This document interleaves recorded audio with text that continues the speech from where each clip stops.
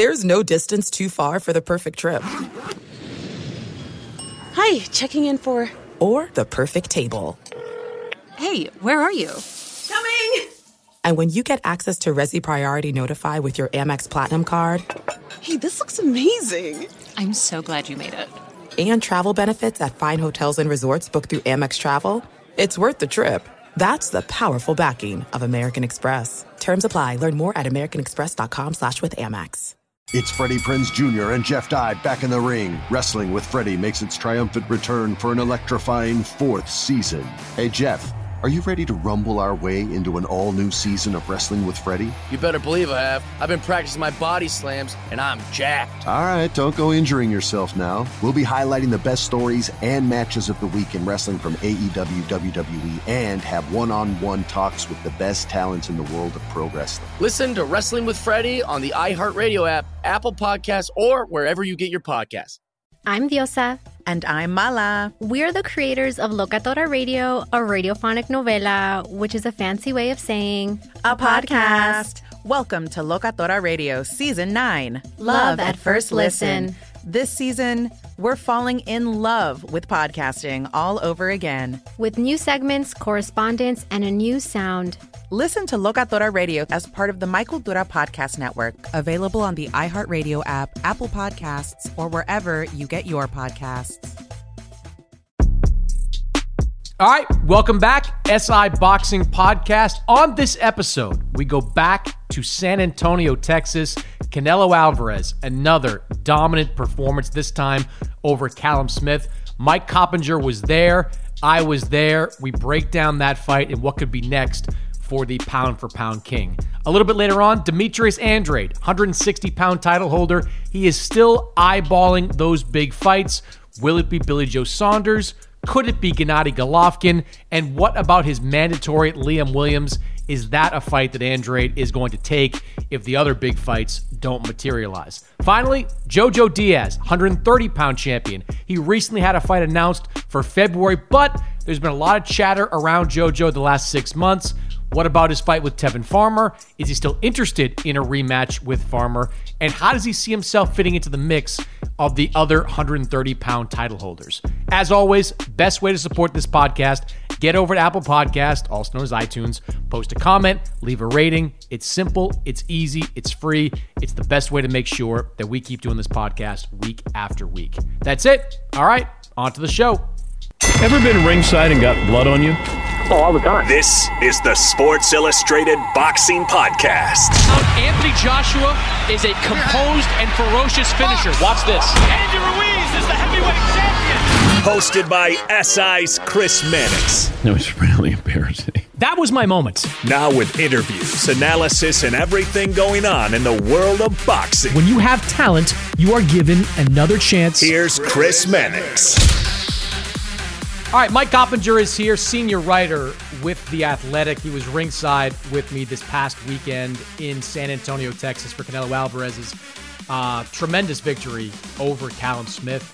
Mike, let's start there with the fight itself. I'd heard you with Eddie Hearn prior to the fight, effectively saying, like, look, Canelo's a massive favorite in this fight. He should win convincingly. Did he win even more convincingly than you thought he did?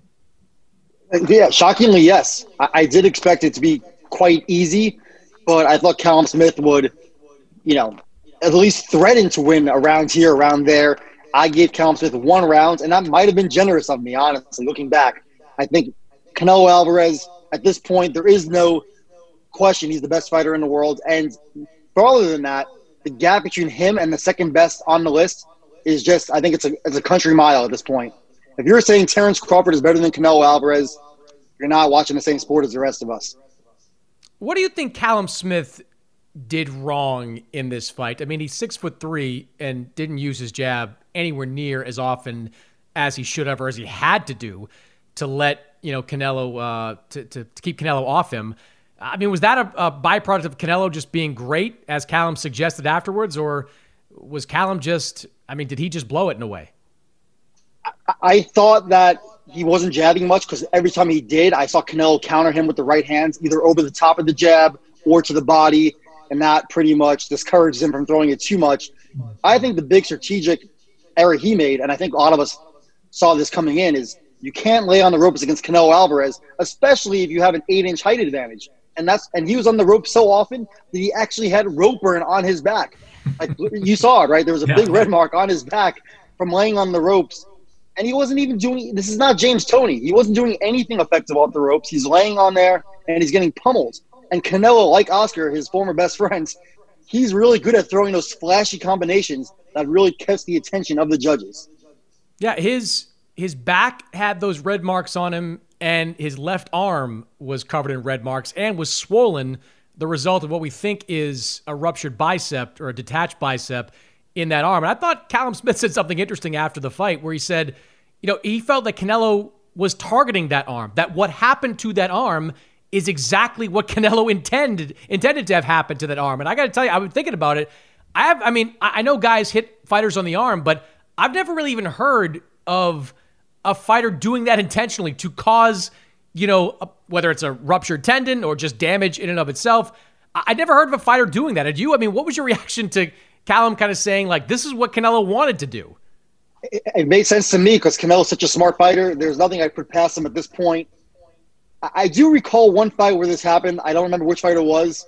The years ago on HBO. I have to go back and ask one of the boxing nerds. But Canelo's, I saw Canelo talking to Callum in the 12th rounds, and I saw something on social media that Canelo was asking him, hey, your arm is sore, huh?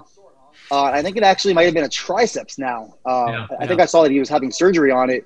But look, Canelo could have had 2 injuries. It wasn't going to matter who was healthy, who wasn't. This was guys on 2 different levels, 2 different playing fields. The question I have is who is out there, if anyone, who can even threaten to beat Canelo Alvarez?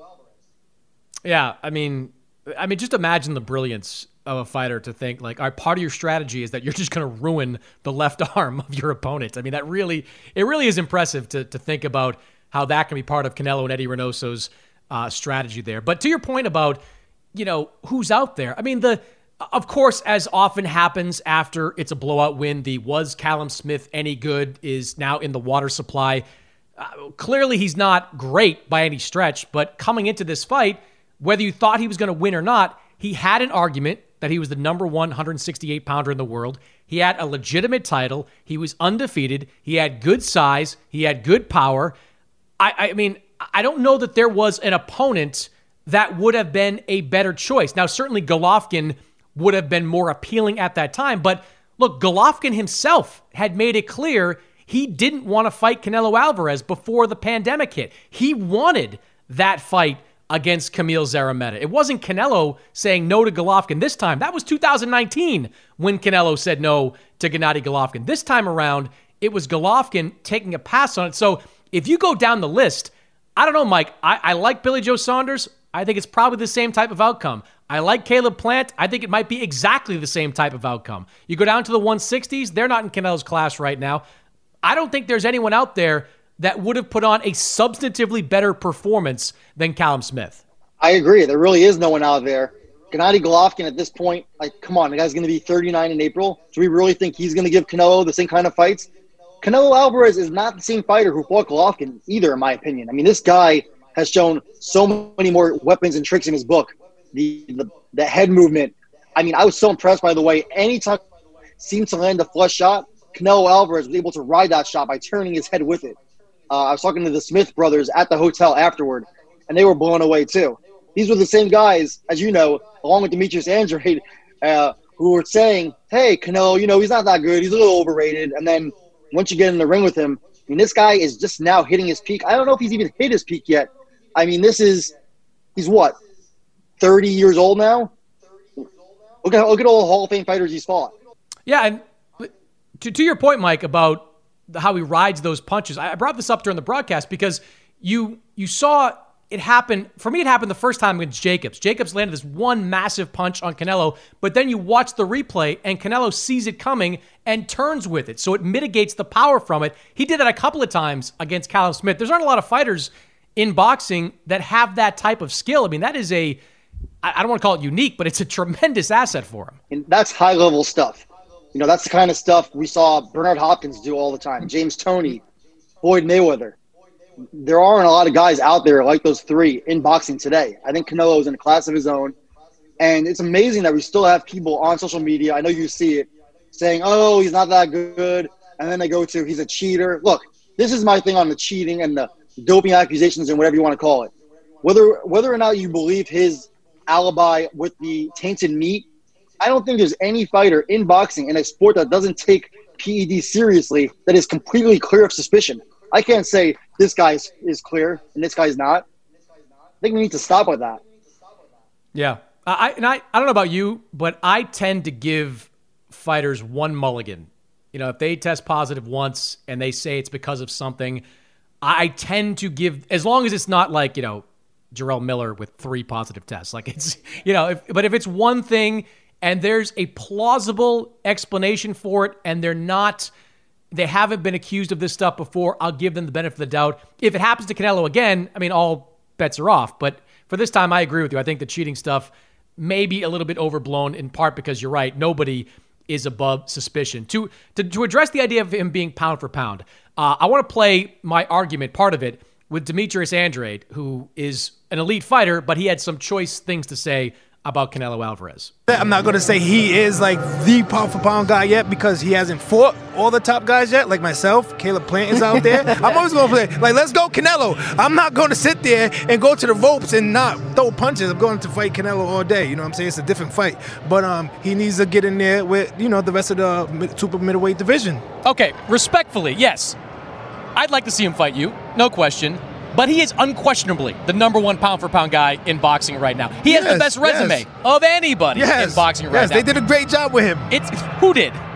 Golden Boy Promotions. Are you kidding me? They did a great job with moving Canelo. Yes, they moving him implies, Demetrius, that you're just being given gimme fights. Erislandy Lara was not a gimme fight. No, Gennady Golovkin twice was not a gimme fight. I'm not saying that, but I'm just saying. But he has had a lot of gimme fights too, though. But of course, you got to fight somebody sooner or later, and he's fighting these guys at the right time. He's fighting. Laura has. What is Laura? Erislandy Lara at that point was arguably the best guy at 154, right at the top. His own promotional company. You say Golden Boy moved him. None of those guys wanted him to fight Erislandy Lara. They wanted nothing to do with that. He moves up. Yes, maybe he cherry-picked a belt at 175, fighting a past his prime Sergey Kovalev. But Golovkin was a monster at that time when he beat them. All credit to Canelo for fighting Triple G. I'm not sitting saying that, none of that. Like I just said, you have to fight somebody eventually, and he did that. And yes, he is the pound-for-pound guy. But there's other guys out there, too, that has great talent that's not going to sit there and just, go on the ropes all night. Mike, I can't believe I'm yelling at Demetrius Andrade. I do love Demetrius Andrade and hope he gets into big fights throughout 2021, but he's completely bonkers here. There is no debate over pound for pound number 1. There just isn't. I think Terrence Crawford is great, but he doesn't have the resume of a Canelo Alvarez. In a way, is great, but I don't think he has the resume of Canelo Alvarez. This guy, over 4 weight classes, has proven he is the best fighter in boxing, and he's been doing it by not just winning, but largely dominating some of his opponents.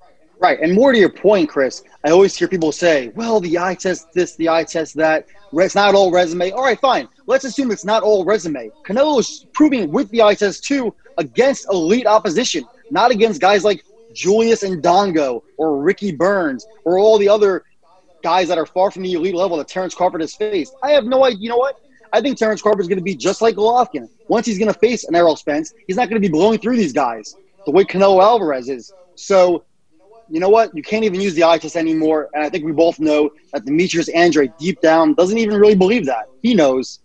Yeah, and it's one thing to say, I wouldn't fight off the ropes against Canelo. Okay, I don't think Callum Smith planned to. I don't think that Sergey Kovalev, thought he was going to get knocked out the way he did. It's one thing to have a plan going in, but then you go in with the best fighter in the world, and that plan tends to go out the window.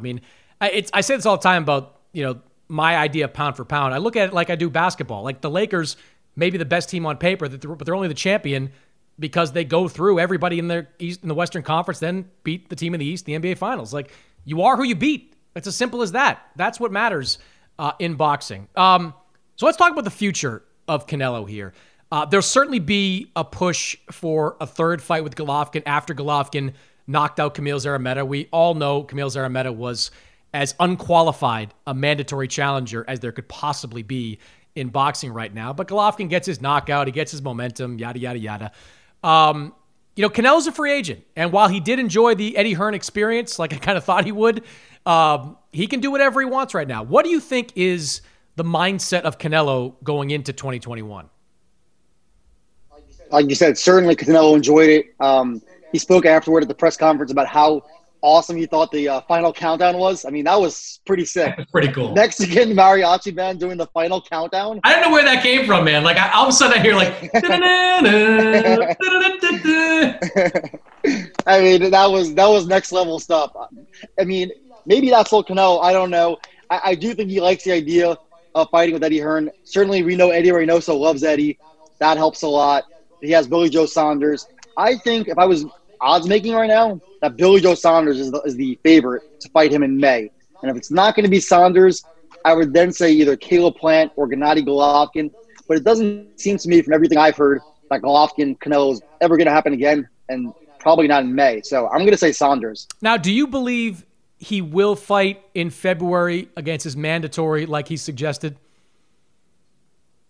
That's a good question. I mean, he certainly seemed hell-bent on that before the fight. I know things are different after the fight. Do you want to go through another training camp? Although this guy is always training. I think one thing to consider is he is getting married pretty soon, I believe. I think in February. So, yeah, I know he wants to get a fight in Mexico. Why not? I am totally cool with these kind of stay busy fights if you're doing it as a quote-unquote extra fight, you know? If your schedule is to fight twice a year and you want to jam in a fight in between that, so be it. My problem is when we have guys like Danny Garcia fighting Ivan Redcash in January and then he doesn't fight for another year. That's when I don't want those fights. But, yeah, I do think we might see the February fight, and I'm all for it. Get a homecoming fight in Mexico. Why not? Yeah, and that's almost why I think his relationship with Eddie could continue, because there probably aren't a lot of, promoters or networks that are going to be interested in that February fight, at least not at the price tag Canelo is used to. Because of DAZN's whole desire to be global and to do different things, they'll probably be able to throw more money at that fight than others would be willing. And I can see, and this is more speculating than anything else, but I can see Eddie saying, look, we can give you X for this fight, sign on for 2 more. Give us May and September, Billy Joe Saunders, maybe Golovkin, maybe somebody else. We'll see if Golovkin can get through somebody else before then. And that'll be your 2021, and we'll pay you a whole boatload of money. I mean, there's many different ways Canelo can go. The PBC side has some very credible options for him, including a title holder at 168 pounds. But because that February fight seems to be on his radar, I think that puts Eddie in a pretty good position. Yeah, and to your point, I do wonder how big is Yildirim in Turkey? Is that attractive to DAZN and the global app? I don't know, but Canelo does want to be a global star. He said it a million times, right? When he was in Saudi for the Ruiz-Joshua fight, he talked about how badly he wants to fight in the Middle East, how he wants to fight in Japan. And Eddie Hearn can make that happen. He's the best positioned to do a global promotion. Certainly, if that was an audition for Canelo, and I think it was, Canelo enjoyed it. He was laughing all week. I mean, look, you and I have covered him a million times. How many times did we say to ourselves, oh, this guy doesn't have any personality. He's always stoic and serious. He was at the press conference, and some Japanese reporter asked him a question. Canelo responded, arigato. And then he started laughing to himself, like cracking himself up. So, he was definitely lighthearted the whole time. I think Eddie is probably in pole position right now. And look, if we're choosing fights, the fight I want to see most is Jermall Charlo. I think that's the guy out there, along with Arthur Beterbiev, who give him the best fights right now. Look, I think Charlo's a good fight. I'd like to see him get one more quality win at 160 or 168 to make me believe that he's going to put on a better performance than Callum Smith. I mean, look, Charlo's pretty proven at 154, don't get me wrong, but one win over Derevyanchenko at 160 doesn't tell me he's ready for Canelo Alvarez. Maybe there's not a fighter out there that gets him ready for that, but whether it is, my good friend Demetrius Andrade or somebody in the 168-pound weight class, hell, move him up and have him face Caleb Plant for that 168-pound title. That's a good fight. And then you get a belt. Then Canelo's definitely going to find you. He wants that belt. Then Canelo's definitely going to go after you. Yeah, you're right. I mean, we do have to see guys. That's the problem with boxing, right? We don't have eliminators, like real eliminators, so to speak. I mean, I would love to see Plant fight Charlo or Charlo fight Benavidez and the winner gets Canelo Alvarez. And not to get off topic, but that's kind of my issue right now with some of the matchmaking in boxing. Like, we accept that the sport is politicized and fragmented, but there's a boatload of amazing fights PBC can make inside their own universe. Let's see those fights.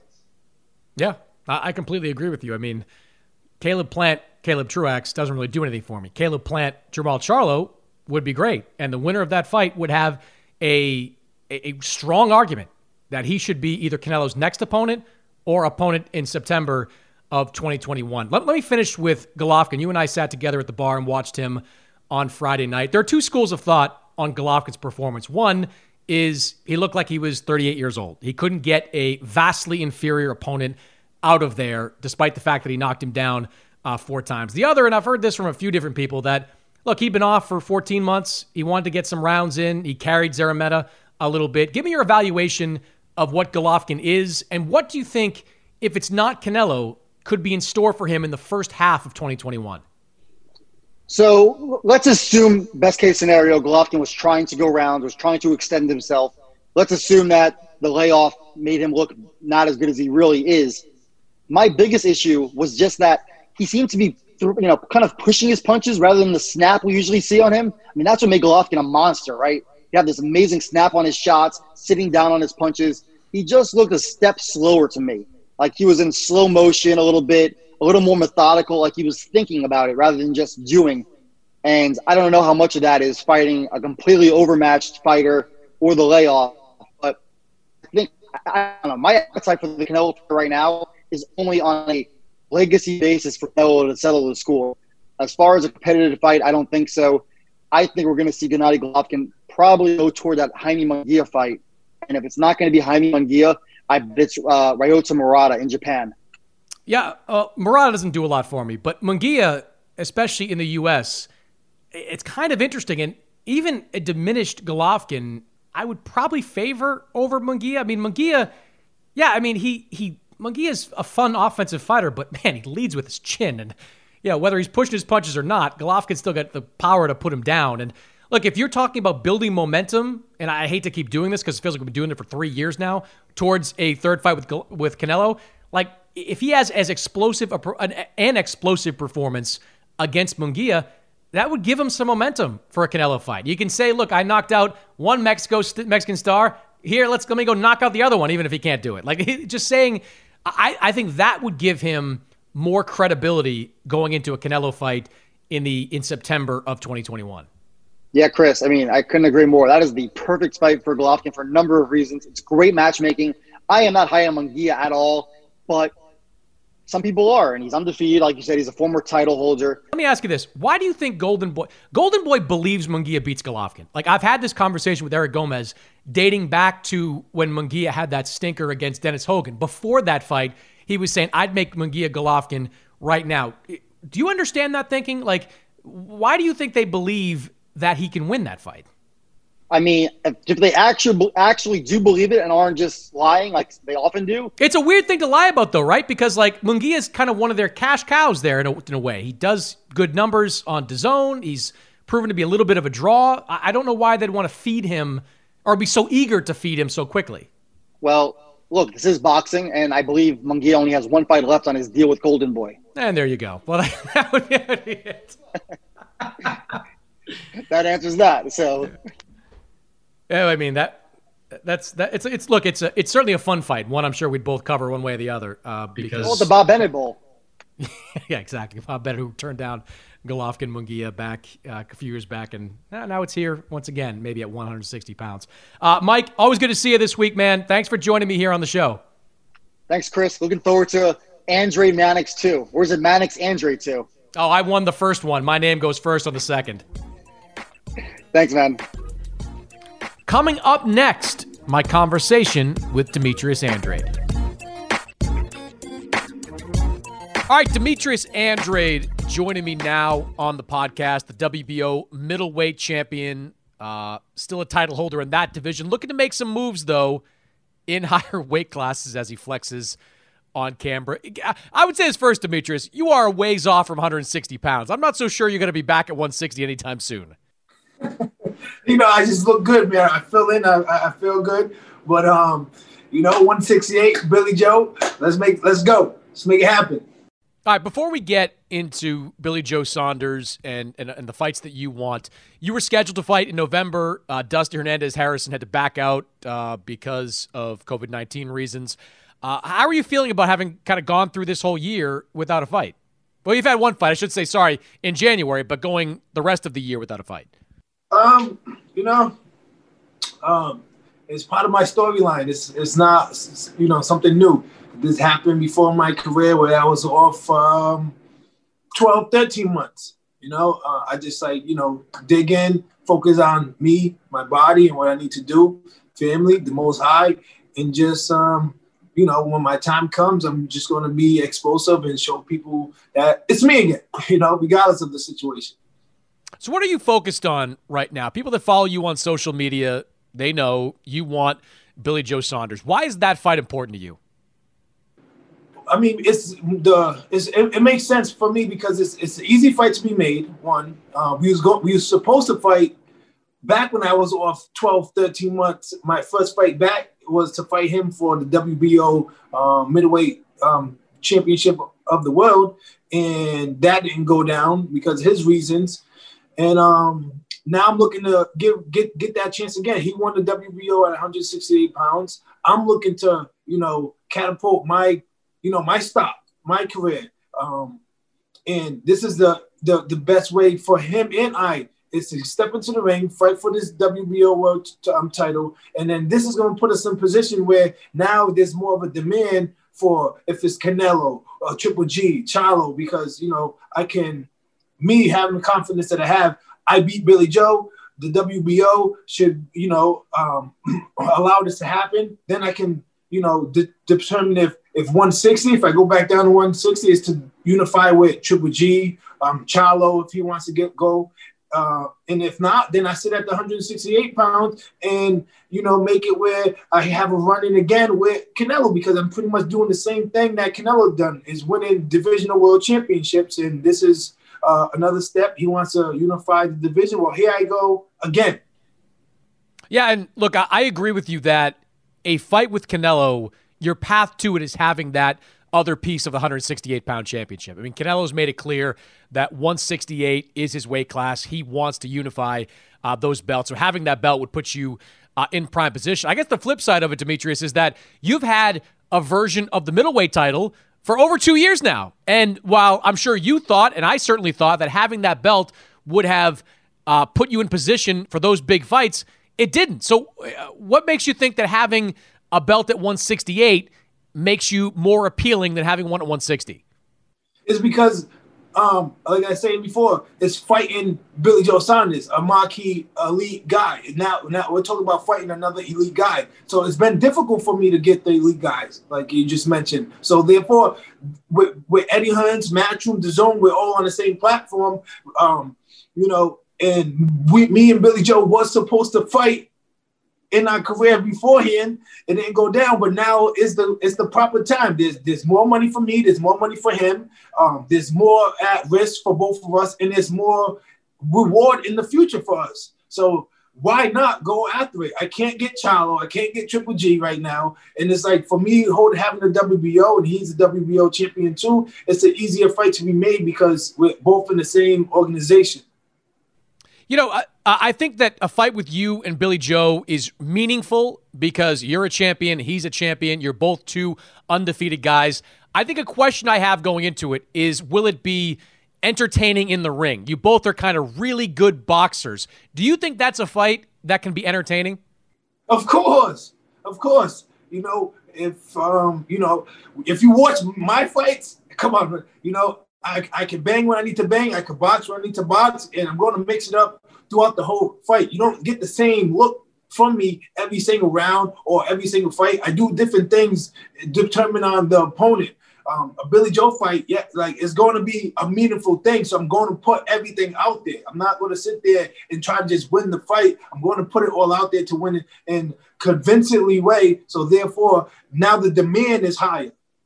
for Demetrius to get in there with Triple G, Canelo, Charlo, or whoever else it is that is an elite guy from the other side, Showtime, whoever. We can make them fights happen. Yes, I'm going to put it all out because I know what is at stake. Now, I'm fighting somebody else. I'm going to do what I need to do to secure the win and, be safe because there can cuts, there's headbutts, there's all types of stuff that happens in a fight. And so, but at this point, when I know I'm in there with an elite guy and everything's on the line, I'm going to go balls to the wall. That's interesting you say that because, you and I have had this conversation before about closing shows. And I've said to you and I've said on broadcast, I think there have been times you've let guys off the hook, whether it's Walter Kautendakwa, who you put down 4 times before getting a decision. Even Maciej Sulecki, who you had down that first round and were willing to settle for a wide decision. You win these fights convincingly, but why is it more important to look great against Saunders than it was against Kautendakwa or Luke Keeler or Maciej Sulecki? Is it just because Saunders is a more visible, high-profile fighter? I mean, first of all, I look great every time I step into the ring. I come out the ring great, looking good, tall, black, and handsome, of course. And I put on the show, and I display skills and talent. This the sweet science of skills and talent. It's not go out there and rock and sock and robot. This is not the type of sport that I was taught to do in this sport. It was to box and do what I need to do, and I'm doing what I need to do. What I'm saying is fighting Billy Joe, right? Fighting Billy Joe, another marquee elite guy. I need to go in there and let it all out. Because me letting it all out with them other guys, what's that going to do? It hasn't done nothing. It has nothing. I knocked the guy down 4 times, the decision, whatever. If I knock him out or I don't knock him out, okay, when's the last time Billy Joe knocked somebody out? Mm-hmm. No, you're right. When's the last time Canelo knocked somebody out? Well, Rocky Fielding. Yeah, okay, that's a long time ago. We're talking long, couple years. You talk about closing shows. Why Danny Jacobs? Nobody knocked out Gabriel Rosado. You got Danny Jacobs. Nobody's knocking nobody out. Only time somebody. Well, let's not bring up Jacobs Rosado because that was dreadful. That cannot be put in the mix here. I'm just saying. But he is somebody that's been in the ring with Canelo. He is also another elite athlete in the middleweight division. I'm just naming the guys that's in my weight class that. We're talking about closing, knocking out. Nobody's doing that like that. So, why am I being the one to be drilled and about knocking somebody out when I'm knocking guys down and I'm putting skills to the test? But yes, I believe I can beat Billy Joe and I can stop Billy Joe. And I'm going to do that. And I'm going to put that type of fight because at the end of the day, that's what I've been doing. I've been working my way into dropping guys, stopping guys, hitting guys clean, and finishing it the way I want to finish it. But, these guys I'm fighting, the tough guys too. They're crafty. So he's a crafty guy. So he's not, nobody can just walk in there and put him down and knock him out. He has never been knocked out. No, you're right. There shouldn't be a double standard. I would say this, Jacobs is paying a price for that performance against Rosado. I mean, he was someone that wanted Billy Joe Saunders too. It doesn't sound like that's going to be a possibility. So, by putting on kind of a clunker, there is a price you pay for it. And Jacobs right now, I think, is going to pay it. Whatever he does next probably won't be as lucrative for him as it might have been if he had got out and had the war with Rosado that he was promising. Well, I'm somebody that don't really talk about my predictions. I'm always somebody that says, listen, I'm going to go out there and give you what I'm going to give you. And every time I give you something, it's something exciting. It's always an exciting moment, exciting match. Even if it goes a distance, it's always a great performance at the end of the day. And that's what I can always say. And Billy Joe, yes, I'm going to do that because there's so much more. There's so much more on the line.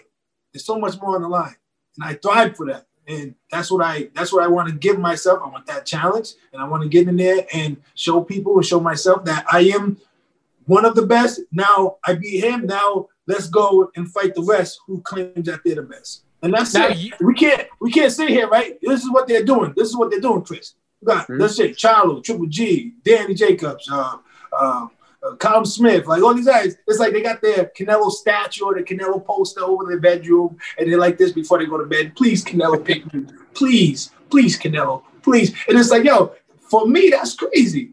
And And for Canelo too, why Canelo got to fight all of us and we don't fight each other? We don't fight nobody. We got to keep fighting, guys that's not worthy enough. And it's just like we'll get more of the demand if everybody starts fighting each other. Whoever gets eliminated will get eliminated. And if it becomes a Canelo thing, well, you're going to demand more money. If Canelo goes and picks you right now, I'll just give you like $2-3 million, and you have to settle with that. Now, if you beat Billy Joe, you beat Triple G. Now you're talking about $10 million, $12 million, $15 million. Now you're talking about, bigger money, and that's what I'm trying to do. Mm-hmm. So you are looking for the Saunders fight. Liam Williams is chasing you. He wants his mandatory shot at your middleweight title. How do you feel about Liam Williams, and are you willing to lose that middleweight belt if it means facing Billy Joe Saunders? We're going to sit back, talk to the WBO. If I can, run it, I will tell them, give me the option. Let me fight Billy Joe. Give me so many days to make the option to go back down to 160. Now, if I go 160 WBO, do you really care for Liam Williams, right? Which I'm going to beat, and they're going to say, oh, he's supposed to be him. Who is he? Nobody really knows him. He lost against Lehman Smith twice. Who cares? We want to see him fight Charlo. We want to see him fight Triple G, right? So now I beat Billy Joe. They give me so many days to, go back and make the decision which weight class Then I go back to 160 and I say, hey, Triple G, I go WBO, I go boxing, I go DAZN, I go match. Who you want to see me fight? Williams, or you want to see me fight Triple G? Or you want to see me fight Charlo? Who you want to see me fight? Williams, or you want to see me fight them guys? No, at the end of the day, I respect Williams for making his way up to where he got to go to, and he maybe not. But I deserve what I deserve. So I'm supposed to continue to, give these guys their shot, but I don't get my shot. I don't deserve to fight the big guys. I've been in this game for a very long time. Been undefeated for a very long time. I haven't at the end of the stick already. I've been going through it. So do I deserve a big fight, or do everybody else deserve a big fight? No, I think you deserve the big fight at this point. I've been very clear about that. At some point, middleweight, super middleweight, you deserve that big fight. But I'm trying to put myself in that position. That's what I'm trying to do. Put myself in that position where Billy Joe, that's a big fight. And then from that moment on, it's like, okay, Triple G, you want to make it happen? Charlo, you want to make it happen? Let's unify. Now we're talking about unifications. I beat one elite guy. Now I'm ready to beat another elite guy. I'm ready to go from iron to iron and then cool out. You know what I'm saying? Yeah. Like that's what I would like to do. You've spent the last couple of days in Texas with your promoter, Eddie Hearn, who's got, he's at the intersection of all this. What is he telling you about what's most likely for you in the first part of 2021? It's either the Billy Joe or I'm going to have to fight my mandatory if I stay at the 160 weight division, But I'm trying to say, this is what I'm willing to do. I'm willing to take less money. The same money I will fight to fight Liam Williams. I would take that money to fight Billy Joe Saunders just to show them this is what I want. This is what I deserve. This is where I know it's going to take everybody, the zone, Matthew, me, the WBO. We're going to take it to another level now doing this. And that's what I'm trying to do. Win, lose, draw, I'm still willing to risk taking it to another level or instead fight my mandatory and be like, he just, thank you for the good money. Thank you for the money. That's the guy, whatever, here's you. Or Billy Joe, I want $4 or $5 million. No, I'm willing to risk. I'm ready to put myself at risk because a lot of fighters want to fight the easy guy or no guy that's, that's not, or the mandatory that's not that big of a name and make the money. I'm willing to make that same money to fight Billy Joe and move on to bigger and better in the future. No, and that's the right attitude to have because at some point, you have bet on yourself repeatedly over the course of your career. Taking a little bit less to get that big opportunity only opens the door for potentially more opportunities. There's risk to it, of course, and you're a prize fighter. You fight for money, but I think it's probably the smart thing to do to say, look, money's not going to hold this up. I'm willing to let somebody else be the A side financially if it means making this fight happen. Yeah, and I made that clear to Eddie Hearn. I don't know what's going on with the Billy Joe side. We need to all get on the phone and just make it happen because at the end of the day, it's great for boxing. It's great for boxing. We need this. Everybody needs this. We can't just say like I want the Canelo platform. I want to feel that. I want that. So Billy Joe, that's is that's a big fight. It's two elite guys, undefeated guys, going at it, and may the best man win. Mm-hmm. May the best man win. All right, let me finish with this. Should I stop talking about you and Charlo? Because it's all I talk about. I do this podcast every single week. At some point, I find a way to weave it in there that I think the biggest fight in boxing is, or one of anyway, is Andrade versus Charlo. Hell, I went on Max Kellerman's show on ESPN and only talked about this for about 5 minutes because I believe that this is a massive fight. Have you given up hope is my first question. And the second is like, well, the second's not even a question, more of a comment. If I see you fighting Liam Williams and I see Jermall Charlo fighting Chris Eubank, I might lose my mind. I might actually lose my mind because that's two fights that aren't necessary and two fights that don't need to happen because you've got two elite, undefeated middleweights who have big money potentially to make in a fight between them two. It not happening, Demetrius, would drive me bonkers, completely bonkers. Yeah, I mean, listen, I would fight both of those brothers. I would fight the 54 guy and the 60 guy. You know what I'm saying? I would fight both of them. Like, if there was some type of deal where I could fight both of them, I would fight both of them. No problem. Like, it was always something that, like, a moment where it's like, you know, depending on who I signed with, moving forward, depending on the situation, like these two guys right here are, you know, guys that I need to get in the ring with to make, you know, a statement. And it is a great fight for boxing, but it's not happening. There was Showtime. I'm with the Zone. You know, I can't sit here and, you know, I'm not in the politics of it. You know what I'm saying? I can't sit here and, like, dictate those situations at this point. But I beat Billy Joe. I beat Triple G. You know what I'm saying? I get those fights. Now it's like, now I become more of a powerhouse. Now I'm a force to be reckoned with. So therefore I can be like, listen, I want the child fight now. I think that's the way for it to be enticed. But because on this side, on the Zone side, we got the middleweights. We have more of the middleweights. Showtime, not so much. Yeah, they got Caleb Plant, they got Benavides that might go up to 75, whatever it is. And then at 60, who you got? You just got Jermall Charlo.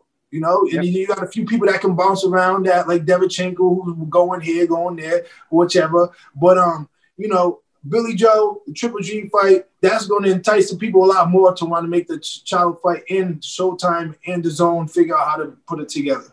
What would you say to the argument that Andrade can't say Charlo's ducking him because Andrade ducked Jermall Charlo years ago? That's something that pops up on social media. How would you respond to that? I mean, you know, people are going to say what they want to say. Who cares if whatever they think happened back then? What happened? What happened there? Explain what happened there. I can't because it happened. It's like it happened with the, you know, with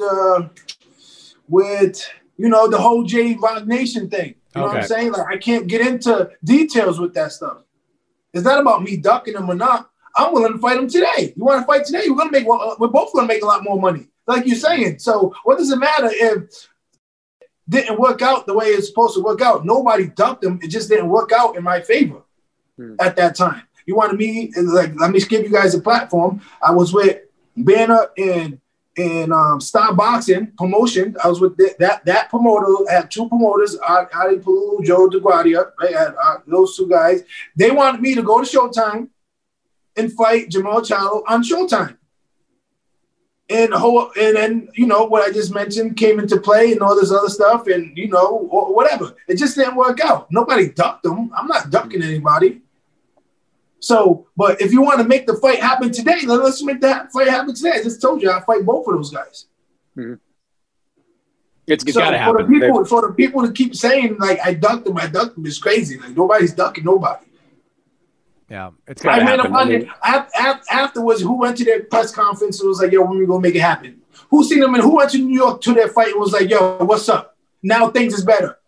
Mm-hmm. I'm with Eddie Hearns. I'm with DAZN. I'm Matchroom. You know what I'm saying? There's a lot more money, and we offer you $7 million. Eddie, do you have a theory on that? Do you have a theory on why Jermall won't fight you? Because, look, Eddie's been pretty transparent about that offer. He's shown emails that he sent to Charlo directly that have been received by Charlo. It's a lot of money. It's a high-profile fight. Do you have a theory about why Charlo has not accepted it? Because he wants to fight Danny Jacobs now after the Danny Jacobs-Rosado performance. That's my theory. He wants to fight the guys that's on their way out. He wants to fight the guys that don't look as good. He don't want to fight the real deals. You know what I'm saying? Like, I'm a real threat for everybody. At the end of the day, I'm a fighter. I'm coming here to fight. Not only do I know how to fight, I'm smart. I'm smarter than these guys. These guys ain't smarter than me. I don't care how hard somebody hits or how fast somebody can be when it comes to the mind. Yeah, I'm out fighting everybody. So at the end of the day, what really matters is this: win, lose, or draw. I win, I lose, get a draw. Okay, I lose against the better man, hypothetically just speaking. Manny Pacquiao, Jesse Vargas. The list goes on of people have that loss in their career and still on top of the game. So me losing to somebody that's on top, that's one of the best, yo, I'm fine with it. You better man. I'm still going to beat everybody else. I'm still going to beat everybody else they put in front of me. I'm still going to make my way back to what I have to do. Yo, plain and simple. That's just how I feel. That's the confidence that I have in myself, and that's the work ethic that I've been putting in for since I was yay high. Yo, we made the best man win. I know it's a 50-50 fight. Anything can happen. Yeah, losses are irrelevant. I mean, look, Canelo Alvarez. But that's the whole but that's the whole thing though. That's this whole like, you know, not to put any like disrespect out there, like people like, you know, black fighters, yes, it's a little harder. You know, we don't have like a country.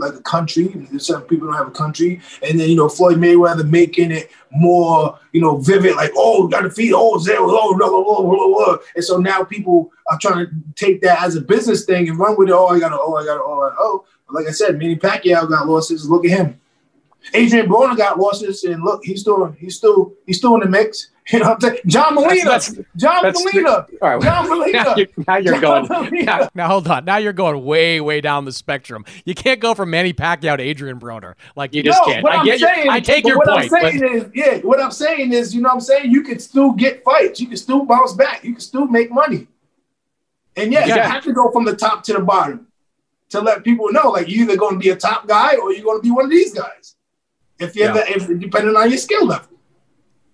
Yeah, look, my fervent hope for 2021 is that you and Terrence Crawford, two guys that have had a really tough time getting fights in your weight class, get at least a couple of them, because you guys are both in your prime. You're both around the same age. You know, it's time for guys with the talent to start getting a chance to showcase it. Like there's no more waiting. Like that's got to happen now. Yeah, but I want to showcase Kate against Billy Joe Saunders right now. That's what I want to do. I know. That's the best thing. You get Billy Joe Saunders. Crawford gets Errol Spence. I'll be happy in the first half of next year. Demetrius, always great to talk to you, man. I'm hoping for those fights and looking forward to a big 2021. Yeah, thank you, Chris. I appreciate what you do, keeping the sport live and letting people know what are the best fights out there. And thank you for letting people know that I am one of the best fighters out there with Charlo to make that happen. And appreciate you. God bless you. And keep up the good work. When we come back, 130-pound titleist Jojo Diaz.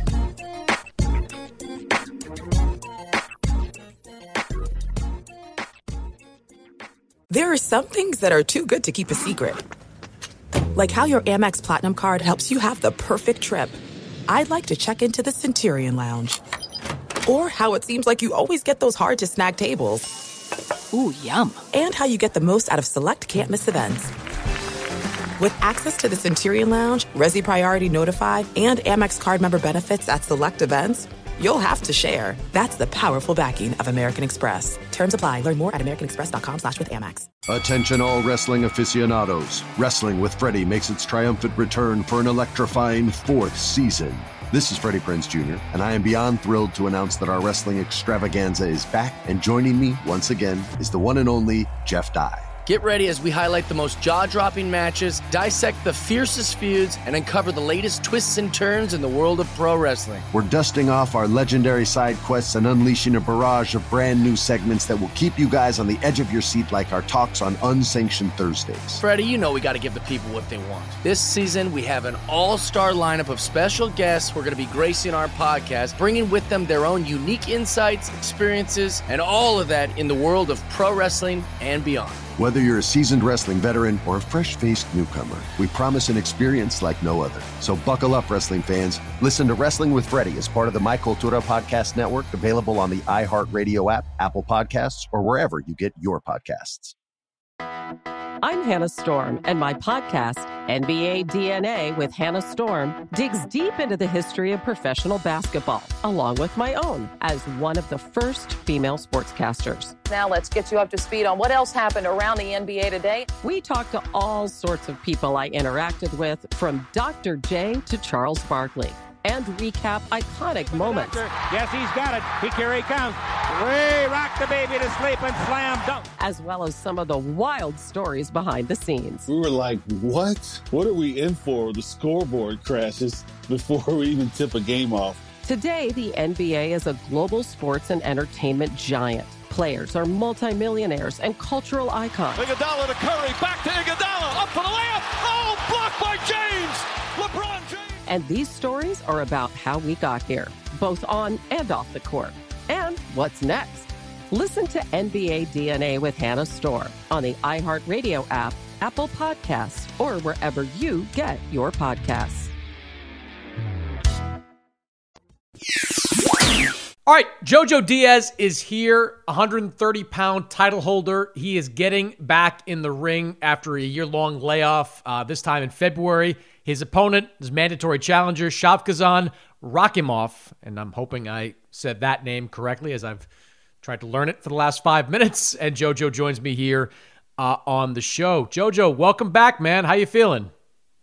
I'm feeling good. Feeling great. I'm excited to, be back in the ring. It's my first main event on DAZN, so I'm really, really excited for that. It's a moment that I've been waiting for my whole entire life to broadcast myself as a main event, and I'm finally getting an opportunity here on DAZN.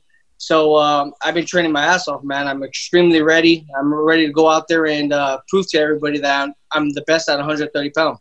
You know, you're in camp right now. We were talking about this a little before we started, but, a lot of times the reason we don't see fights in January and early February is that fighters don't want to train, over the holidays. Is that something you've avoided in the past? And is it just, this is a situation where if you can get a date, you grab onto it? Oh, absolutely. Especially with all this stuff that's going on with the COVID. I got to take advantage of any opportunity that is given to me. And last year I had to train during New Year's and train during Christmas as well when I fought Tevin Farmer. So I'm kind of already used to it. I'm kind of already adapted to it. I know what matters in life, and all the holidays, that's very meaningful. But as long as I got my family there during camp with me and that are motivating me and pushing me, that's all that matters, man. They know that this is, what I've been wanting to do my whole entire career, and this is a very meaningful fight for me. So they're all for it. They're all with me. They're all supporting me. So, I can celebrate all that after. So let's talk about how you got here to this point. You win that title in a terrific fight earlier in the year, and you're set to have a rematch at some point over the summertime pre-pandemic. Then the pandemic hits, everything changes, and now you're going on to face your mandatory. From your perspective, what happened there? We've been hearing from Tevin Farmer's side a lot that they expected to get the rematch, that it was in the contract. You are moving on to a different fight. Explain to me what happened. Yeah, well, what happened was the contract ended up getting voided due to the COVID-19. And I wanted to fight Tevin Farmer. I told my advisory company NTK, and I told Golden Boy that I wanted to make the fight happen. But obviously, things on Tevin Farmer's side, they weren't matching up. They wanted to still be the A side, and I didn't want to. And I don't want to be the B side. They wanted to take the higher pay, the higher purse, and I didn't want to do that. I was a champion. I feel like I deserve. I whooped his ass. I whooped his ass out. Even with the cut eye in the second round, I feel like I deserve to be the A side. So I was like, I'll fight Tevin Farmer. But I mean, things got to be right. Things got to look financially right, and going in everything in my favor. Fighting over here in California, a main event, and I'll be the A side. But I mean, none of that ended up materializing. They wanted, to pretend that they wanted to fight me, but still give me peanuts and still try to, give me the pay that they were that they wanted. Tevin Farmer get more money and me take the less pay cut. But at the end of the day, like I said, I'm the champion. I feel like I deserve to be the A side, and I would have been gladly to whoop Tevin Farmer's ass again. I mean, I'm not afraid of him. I'm not ducking him at all. But it just doesn't make sense. I mean, after this fight, after I take care of this mandatory, if things make sense, like I said, I will get Tevin Farmer's rematch. I'm not the type of person that is ducking anything. I just want to get what's right and what I deserve. What would you say to the argument that Tevin's side has made, JoJo, that you signed a contract, and in the contract it spelled out what would happen if you won the fight? What would you say to that? Like I said, it expired. I mean, all that is already over with. There's nothing that I can't go back and everything. My lawyers already told me that it expired, so I'm not going to go based on that contract already. That contract's already done and dealt with. Now it's just focusing on a new contract and a new agreement. Like I said, I will. I'm agreeing to fight him again. I will give him the opportunity to fight again and to fight for his title and try to win it back. But like I said, the terms got to be different now. How did you feel about your performance against Farmer? I mean, you were getting used to the 130-pound division after making the move just a couple of fights earlier. How did you feel at 130? I felt really good. My weight came down good. I was able to make the weight. I was having problems at 126 pounds with the weight, but the 130 pound, I'm able to, keep my strength and keep my speed and also keep my mental. I'm able to keep my reaction time when I'm inside that ring. And I just felt I feel like a live dog at 130. I feel like I'm the best at 130 pounds. I'm able to, take punches and also give them. And it showed with the Tevin Farmer fight where I took him out of his game plan. He wasn't ready for what I was bringing to the table. He thought that it was going to be, icing on a cake, or he thought he was going to be able to just walk over me and beat me. I think he saw the Gary Russell fight. But with that Gary Russell fight, like I said, that wasn't myself. I wasn't I wasn't at my full potential. I wasn't able to, showcase what I'm all about. And I learned a lot from that fight, man. I feel like I took it lightly and I learned a lot. And all those trials and tribulations, it made me the person that I am today. And I showed it that night that I'm not one to be with anymore. I'm taking care of all the opportunities that are put in front of me, and whoever they put in front of me, I'm going to take down. What is the difference between you against Gary Russell and you right now? Maturity. I feel like my maturity was definitely wasn't there when I was fighting Gary Russell Jr. I feel like I wasn't when I was fighting Gary Russell, I wasn't taking as much chances as I should have.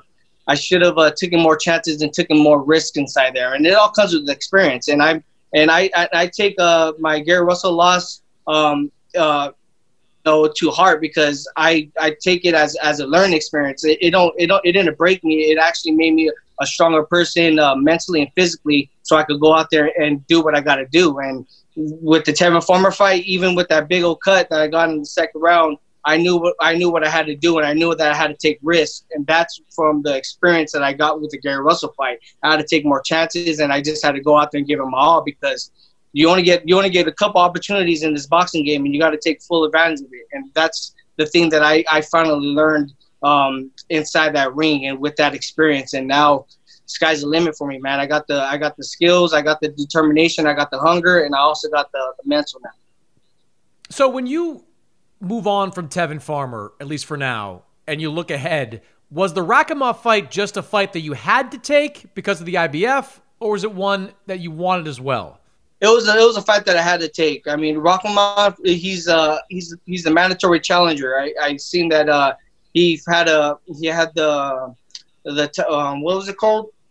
The mandatory. The mandatory title eliminator, and he ended up winning the title eliminator. So now the IBF they made that fight a mandatory. I mean, like I said, I just want to be fighting the best in the division. I want to fight guys top 10, top 5, top one. I want to fight all these guys to prove that I'm the best at 130 pounds. And it all comes with this fight. This guy is, he's ranked under the top 10. He's a mandatory. He's 15-0 with 12 KOs. A lot of people, they don't know about him, man, but he has a good amateur background, and he's a solid opponent. And I'm gonna go out there and showcase to everybody that I can make this guy look average. And after this fight, I want to fight. I want to clean up the division. I want to unify titles. I want the big names like Gervonta Davis. I want Miguel Cachat. I want Jamal Herring. I just want all the champions at this weight class, because I want to prove to everybody that I'm not no fake fighter like all these other fake fighters. I fight the best, because at the end of the day, I'm very, very prideful, and I don't want to, just fight, give me up fights, or fight just regular opponents and then beat them and then just collect a paycheck. That's not me. That's why when I was at 126, I challenged the best, Mr. Gary Russell Jr., and I fought him because I wanted to showcase to myself and challenge myself that I could beat the best and be the best at 126. Unfortunately, that didn't happen due to all the stuff that was in my personal life, but at the end of the day, it was a learning experience for me, and now I want to challenge the best at 130, and I want all the smoke at 130. So as you're getting ready for this fight, I mean, you're dealing with what a lot of people are dealing with during this pandemic. Tough getting time in a gym, maybe. Tough finding sparring partners. How has the last, 9 months been for you? 9 months, man, it was really, really good. I actually took a break because I just had my girl, she was pregnant, and I just had my baby last month. So it was just a little vacation off of boxing. It was great, man, because I was very, very active this whole boxing career. I was 8 years just going nonstop, training every single day, nonstop. So my body needed its rest. So once I got that call that I was going to be fighting soon, I started training. I would say like back in August. I started training in August, and I just started getting ready again, man. I started getting focused, started getting determined, and I got this fight date in February of 2021. So it's going to be different now. I mean, training camp is already different, but the thing is, I got everything already set. I mean, I got a gym that I go to daily, and I got my strength conditioning coach and my strength facility that I go to daily that's still open.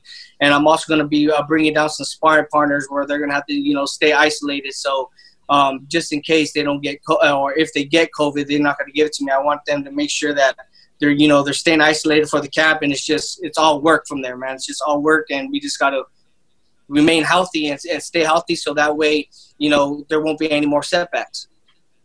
As you look forward, you talk about the 130-pound division. It's natural to start thinking of politics that coming into play, that, the top fighter's not necessarily aligned with Golden Boy or with your side of the proverbial street. Do you worry about that at all as you think about, getting into those big fights? I don't worry about that at all anymore. The reason is because I got my new advisory, MTK, and I also got Golden Boy Promotions. We're all on the same term now, man. I'm glad that I was able to get rid of the fake people around me, and now I got a real team and a real solid foundation where we're all on the same page now. We're all focused on one goal, and that's to showcase my talents and to be the best at 130. So they're all willing to agree to any terms that promotional companies are going to offer. We're all very mindful, and we're all very open-minded, and really want to make these fights happen, because like I said, it's what I want, and it's what they want as well. And I want to make sure that at the end of the day and at the end of my career, people know me as me fighting the best at their primes. Mm-hmm. What's your relationship with Golden Boy like right now? I mean, we saw the Canelo stuff go down with the company. I know you were frustrated on social media a little bit during this pandemic. How would you describe your relationship with them right now? Our relationship is stable now. It's very stable now. I mean, back then, we were having a little bit of ups and downs and miscommunications. I feel like I wasn't getting the advertisement or getting branded or getting marketed as much as I should have. With the talent that I have, and it was just frustrating. I feel like they weren't, giving me the fights that I needed, putting me on some shows.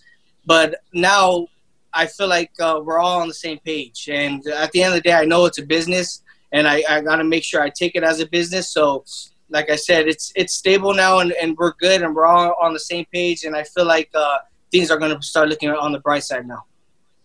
All right, so you believe you're the number one guy at 130 pounds. If you're number one at 130, who's number two?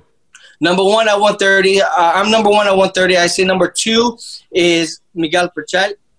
After Miguel Pichet, I feel like Gervonta Davis is number three at 130. Because Gervonta Davis, he only fought 1 or 2 fights at 130, so I can't say he's the best at 130. He's more stronger at 135 because he gains a lot of weight. And number four, I feel like Jamal Herring is. And those are guys you clearly are targeting to fight then. Oh, absolutely. I want to fight all these guys, man, because like I said, these guys are champions. They're solid fighters. But like I said, I feel like my resume and the people that I fought are much tougher. And I feel like I'm not getting the recognition that I should be. And at the end of the day, it's all good, man. It's all gravy. It's all gonna show once I fight them. The experience, kind of like how Canelo Alvarez has, man. Canelo Alvarez has that experience of fighting nothing but the best. They might have not been at their primes, but just the experience that those fighters had made Canelo and turned Canelo and cropped him into the person that he is now, man. Canelo is a beast because of all the experience that he's been through and all the fighters that he's been through. And that's exactly how I feel, man. I fought 5 world champions already, and 5 or 6 world champions to be exact already under my resume that people don't even know of, man. Andrew Cancio, Rene Alvarado, Jesus Rojas, Gary Russell Jr., Tevin Farmer. I feel like my resume is something that people are not, really going into depth and not really seeing. But like I said, at the end of the day, it's all gravy. Once I get these big names, it's going to all show inside that ring. Yeah, no question. It's not rocket science, right? Like you fight the big names, you beat the big names, you become a big star. It's kind of the way it goes in boxing. Exactly, and that's what I'm willing to do, man. Like I said, I don't want to, try to be a big name by fighting a guy 2 weight classes below me and me knock him out, and then just have like a highlight reel. I don't want to do that. I want to make sure that I fight guys that are my weight class and that are at their primes and that are champions at my weight. For that way, people can have more respect for me because I want respect on my name. No, and that's great. I mean, it's refreshing. We're actually starting to hear that more from young guys like you, and Teofimo Lopez speaks that way. Hell, Ryan Garcia, on January 2nd, your stablemate at Golden Boy, going to be back fighting. I think what is his toughest test to date against Luke Campbell. That's something that. Well, let me ask you that. What do you think of that fight? I think it's a good fight, man. I like Ryan Garcia a lot, man. Me and Ryan, I seen Ryan grow up in the amateurs, and when I was, with Golden Boy and he was barely coming up, we were always hanging out. We actually went to Shakey's one time, me and my family and his family. I bought him some pizza, and we were just talking like, damn, man. He's like, man, bro, I can't wait. One of these days I'm gonna become a superstar and stuff. And there he is, man. He did a very, very good job promoting himself, and he's getting better every single fight. He's getting more. I feel like he's gaining more confidence, but not just that. I feel like he's focusing more on his techniques now. And I think the fight with Luke Campbell, I think he's going to knock out Luke Campbell. I think Luke Campbell is going to get caught with Ryan's check hook. Luke Campbell, he drops his jab a lot. When he shoots his left hand, he always drops his jab. And I think Ryan Garcia is just going to time that and catch him. Yeah, that would be something. That would be a step-up type of win for Ryan Garcia, no question. Now, and just to finish up, as far as you go, what do you hope your 2021 looks like? I mean, Ryan, to use Ryan as an example, he likes to just list his hit list, basically, whether it's, Luke Campbell, then it's Gervonta Davis, Devin Haney. If you had your way, what does Jojo Diaz's 2021 hit list look like? So my hit list on 2021 is, obviously fighting this Russian guy, getting him out the way, my mandatory. And then once I fight this mandatory, I want to go after unification. I want to fight the winner of Jamal Herring or Carl Frampton. Once I get the winner of Carl Frampton or Jamal Herring, I want to get a fight with Abner Mares, get an Abner Mares fight to bring in the fans and to get more of an attraction. And after that fight with Abner Mares, then I want to go after a mega fight with Gervonta Davis. Mm-hmm. Did you feel, you mentioned earlier that you needed to remove some people from your situation. Do you feel there's less distractions with you now? I mean, what is doing that done for you? It's less distractions, but also it cleared my mind. I feel like now that I don't have that type of negative energy around me. I don't have that much stress anymore. I feel like I'm more relaxed. I'm more in a positive spirit, and I'm more happy now. I mean, when you're dealing with a lot of negativity and with a lot of people that say that they're for you and they're against you, there's a lot of that could happen because your mind is not fully, focused on what you should be doing, and there's a lot of distraction right there because of all that negativity and all the built up. But now that I have all that already situated, and I mean, there's always going to be some people that you got to see and then get rid of when the time comes. But now that I feel like I got the big guys out the way, I feel like I'm more happy and I'm more relaxed and I'm more comfortable and I'm more confident in where my career is going to go now. I feel like I wasn't confident. I was kind of clueless on emails and shit like that, where I didn't even know where my career was going and what the hell was going to happen. But now that I have people that are for me and that are fighting for me, I feel like now I know exactly where I'm going to be going in my career and how I need to take it down. And now it's all about me. It's all about me putting in that work, training every day and staying grounded and, taking care of business inside that ring. Are you worried at all about this lawsuit? I mean, I think a lot of us read about it this week where your former manager is alleging some things. Does that worry you? No, I'm not worried at all. At the end of the day, that's something that my ex-manager and my advisors now MTK are going to be dealing with. My main focus is just, to go in that ring and to showcase my talents. I mean, there's going to be people that are just greedy, that are just going to try to just take money for your name and not even putting in the work that you're doing, and they just want to take the percentage of the success that you're bringing to the table. But now at the end of the day, my main focus is just focusing on the fight. All that other baloney is just nonsense. I feel like it's just a public stunt that they're trying to do. I feel like it's not going to be any effectiveness, or there's not going to be anything towards that is going to affect me in my career. I think that now that I got everything situated, things are looking on the bright side, and so I'm not worried about it at all. Definitely. First up in 2021 is rack 'em off. Hopefully some other good fights coming your way throughout the rest of that year as well. Jojo, you're always entertaining inside and outside the ring, my man. Good to see you, and looking forward to being at your fight in February 13th. Headlining on DAZN. Should be a good night. Thank you, Chris. You guys have a good one. All right, that's it for this week's episode. My thanks to my guests. As always, subscribe to the podcast over at Apple Podcasts. Rate, review. I appreciate it. And I'll see you next week.